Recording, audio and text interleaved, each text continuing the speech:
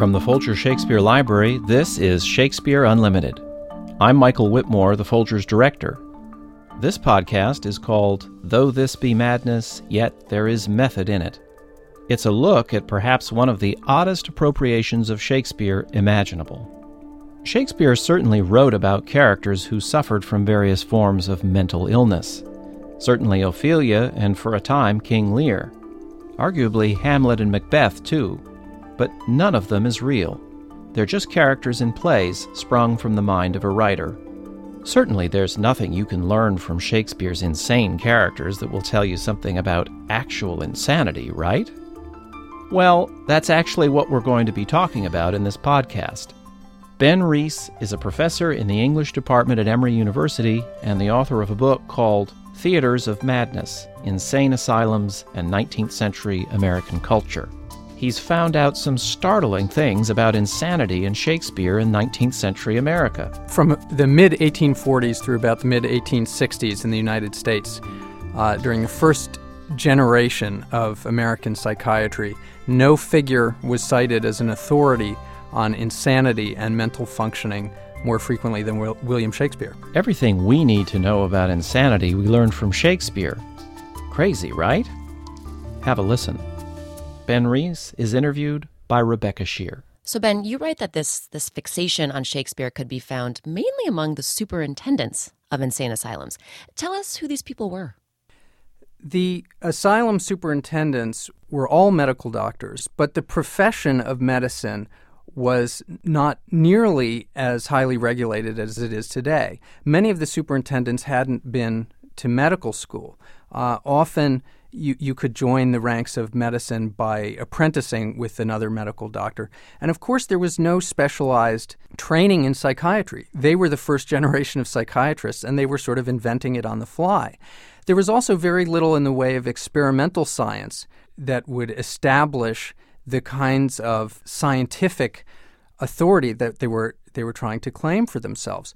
So what they had was authority over these institutions and a kind of void in terms of scientific authority, legitimacy in the public's eyes. Well, you mentioned the word authority, and I'm fascinated by your thoughts on how the authority of these superintendents really clashed with the anti-elitist philosophy of Jacksonian America. Can you expand on that a little? Right. From the reign of Andrew Jackson through the 1850s, the United States culture increasingly emphasized democracy as an ideal. Anybody who was presuming to claim authority for themselves that other people couldn't understand or didn't have access to was considered suspect. Of course, this was a period in which all white men were granted the vote for the first time in American history. Prior to the late 1820s, early 1830s, there were always property restrictions on the vote. And so for the first time, you had this kind of inclusive sense of American democracy. Of course, all non-whites and women were still excluded from it. But the sense, the culture's sense of itself was one of openness and inclusion. And so the challenge that these asylum superintendents had was, how do you govern over an institution which explicitly takes away individual liberties from people, from white people, at a time when individual liberties, social mobility, are the hallmarks of the culture's sense of itself. And, of course, the kind of authority that they have over people is the authority to take away individual liberties. Their patients can't write wills, they can't vote, they often can't hold property, and they're given no physical freedom of mobility. And so they're looking for a kind of authority that would seem to say, yes, there are certain principles that allow us to make decisions to revoke liberties that people will not question. And this is part of what they turn to in Shakespeare. So you're saying they turned to Shakespeare to give them authority? They turned to figures who would seem to give them that authority. There was a tremendous suspicion of anybody who tried to make claims to authority, to professional authority in the 19th century. It was seen as anti-democratic. And so in turning to Shakespeare, they turned to a figure who is assumed widely in the 19th century to have a kind of legitimacy. He was the world's leading genius. And since his genius was based in an understanding of human nature, they wanted to claim that mantle for themselves. All right, so he was the world's leading genius. But can you talk about how the superintendents applied that then to psychiatry? I mean, what was it about Shakespeare that they felt fit in with their area of expertise? Yes, Shakespeare's power, his unrivaled power, was understood largely in the 19th century as his ability to portray human nature accurately in all of its manifestations. He was understood as a kind of naturalist, and scientists, medical figures generally, were drawn to him in part because he didn't offer supernatural explanations for why people behaved the way they did. He offered naturalistic, almost empirical kind of descriptions of human behavior and accounts for why people behaved as they did. He was presumed to be the one who understood more fully than any person who had ever lived why people act the way they do. Ben, there's something you've written about that I'd like you to talk about. Do I have it right that there were people who saw this period as a time of rising insanity? Yes. The period in which the early American psychiatrists really turned to Shakespeare was a period in which they perceived a great increase in the amount of insanity. They saw it as a kind of epidemic. And part of the explanation for this epidemic was that modern democracy and early capitalism, they didn't often call it by those terms. They would say modern civilization or something like this. It created strains. People had too many choices. They could choose jobs. They had ambitions to rise in the world. And they were often cast loose as they moved into cities where there were a great number of strangers who they had to interact with on a daily level. And so people made bad choices. And these produced strains, mental strains on them, which often led them to nervous breakdowns, in their view. And so if part of the problem was that society had gone wrong, or that society was presenting these new mental strains for people, they tried to correct that in the institutions that they governed over.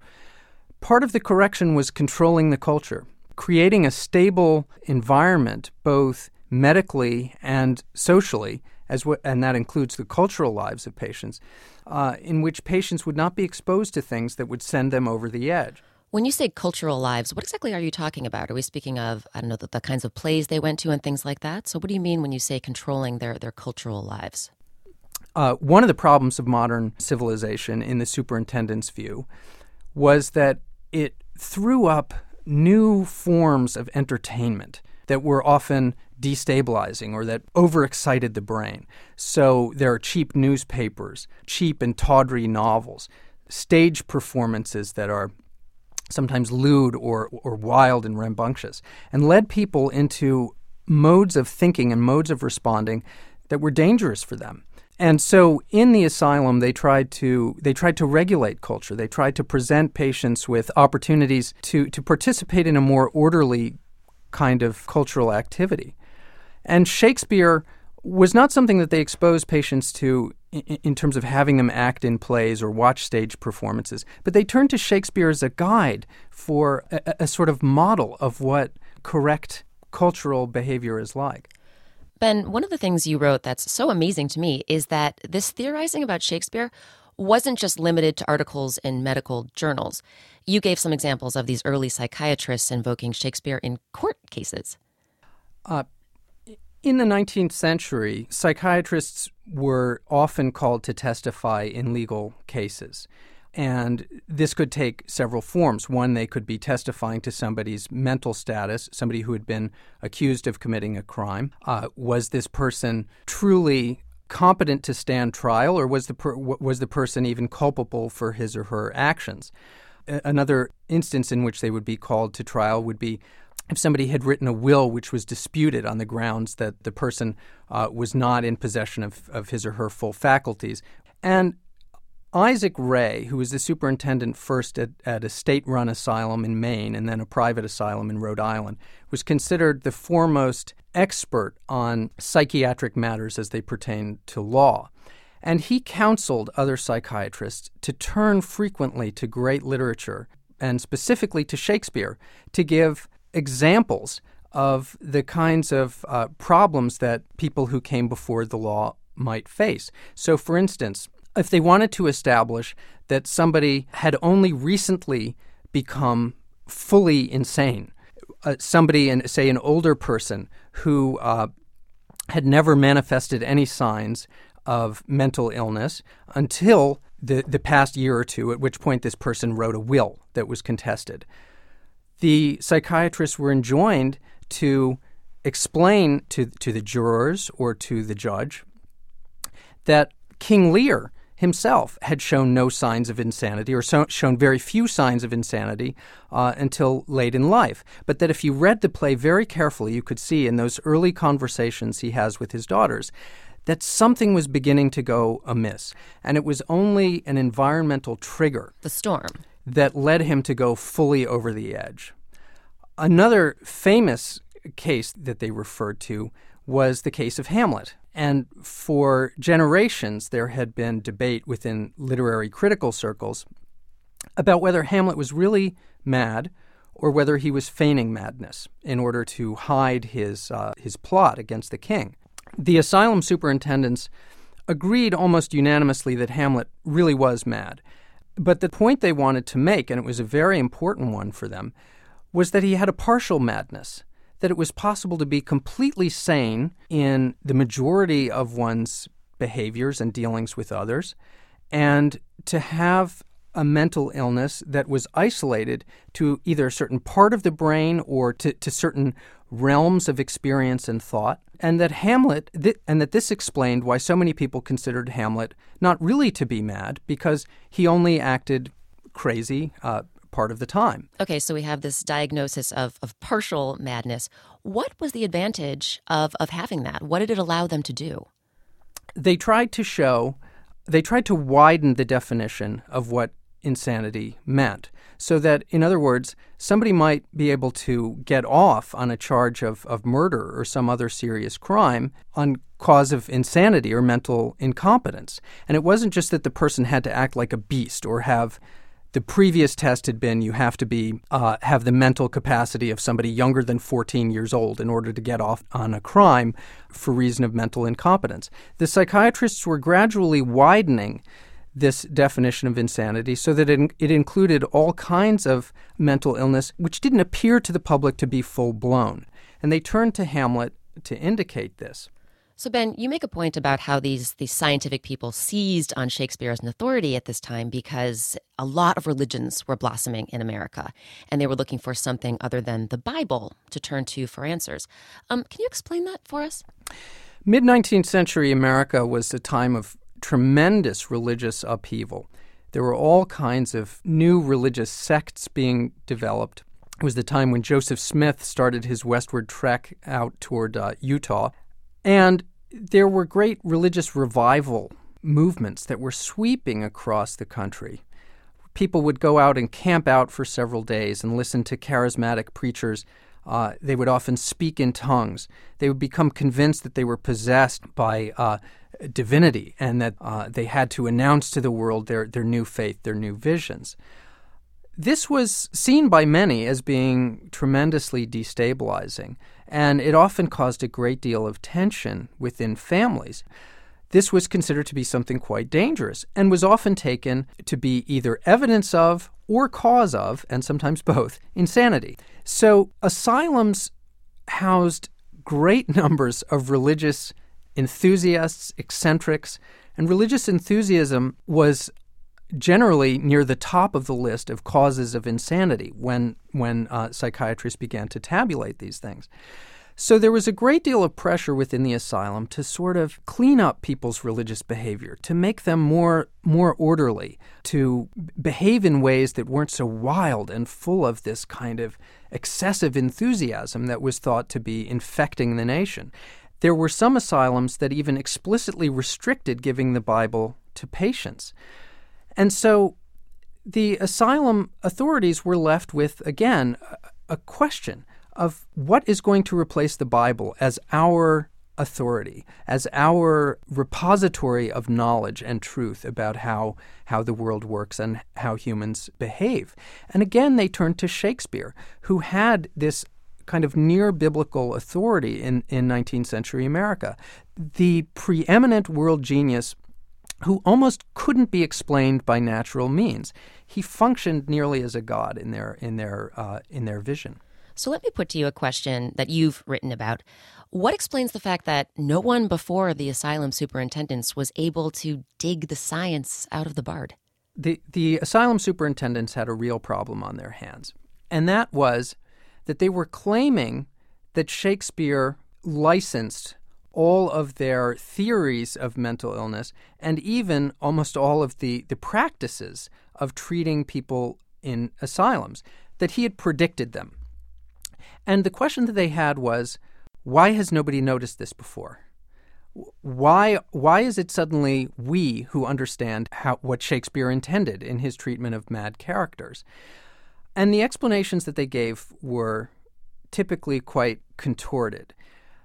The reason that nobody in Shakespeare's day understood him was that there wasn't an adequate scientific basis to really understand his plays. In other words, Shakespeare had this sort of prevision of ultra-modern science and medicine that leapt out of the early modern period and placed him smack in the middle of the 19th century in terms of his being up to date with scientific progress. And so nobody during his own day, or even in the intervening centuries, could really have been expected to get him right. So science was what allowed them to see him correctly. But strangely enough, he was the one who validated the science. So there was this sort of feedback loop of reinforcing legitimation. Shakespeare validates the psychiatrists validate Shakespeare. And once you've established that, there's no possibility that anybody could be wrong. Benjamin Rees is the author of Theaters of Madness, Insane Asylums and 19th Century American Culture, and a professor in the Department of English at Emory University. Thank you so much for talking with us. Okay. Thank you. Ben Rees's interview was with Rebecca Shear. His book, Theaters of Madness, Insane Asylums and 19th Century American Culture, is available from the University of Chicago Press. Though This Be Madness, Yet There Is Method in It was recorded by Toby Schreiner and edited by Richard Paul. Garland Scott is our associate producer. It's part of the Shakespeare Unlimited podcast series, which comes to you from the Folger Shakespeare Library. Home to the world's largest Shakespeare collection, the Folger is dedicated to advancing knowledge in the arts. You can find out more about the Folger at our website, folger.edu. For the Folger Shakespeare Library, I'm Folger Director Michael Whitmore.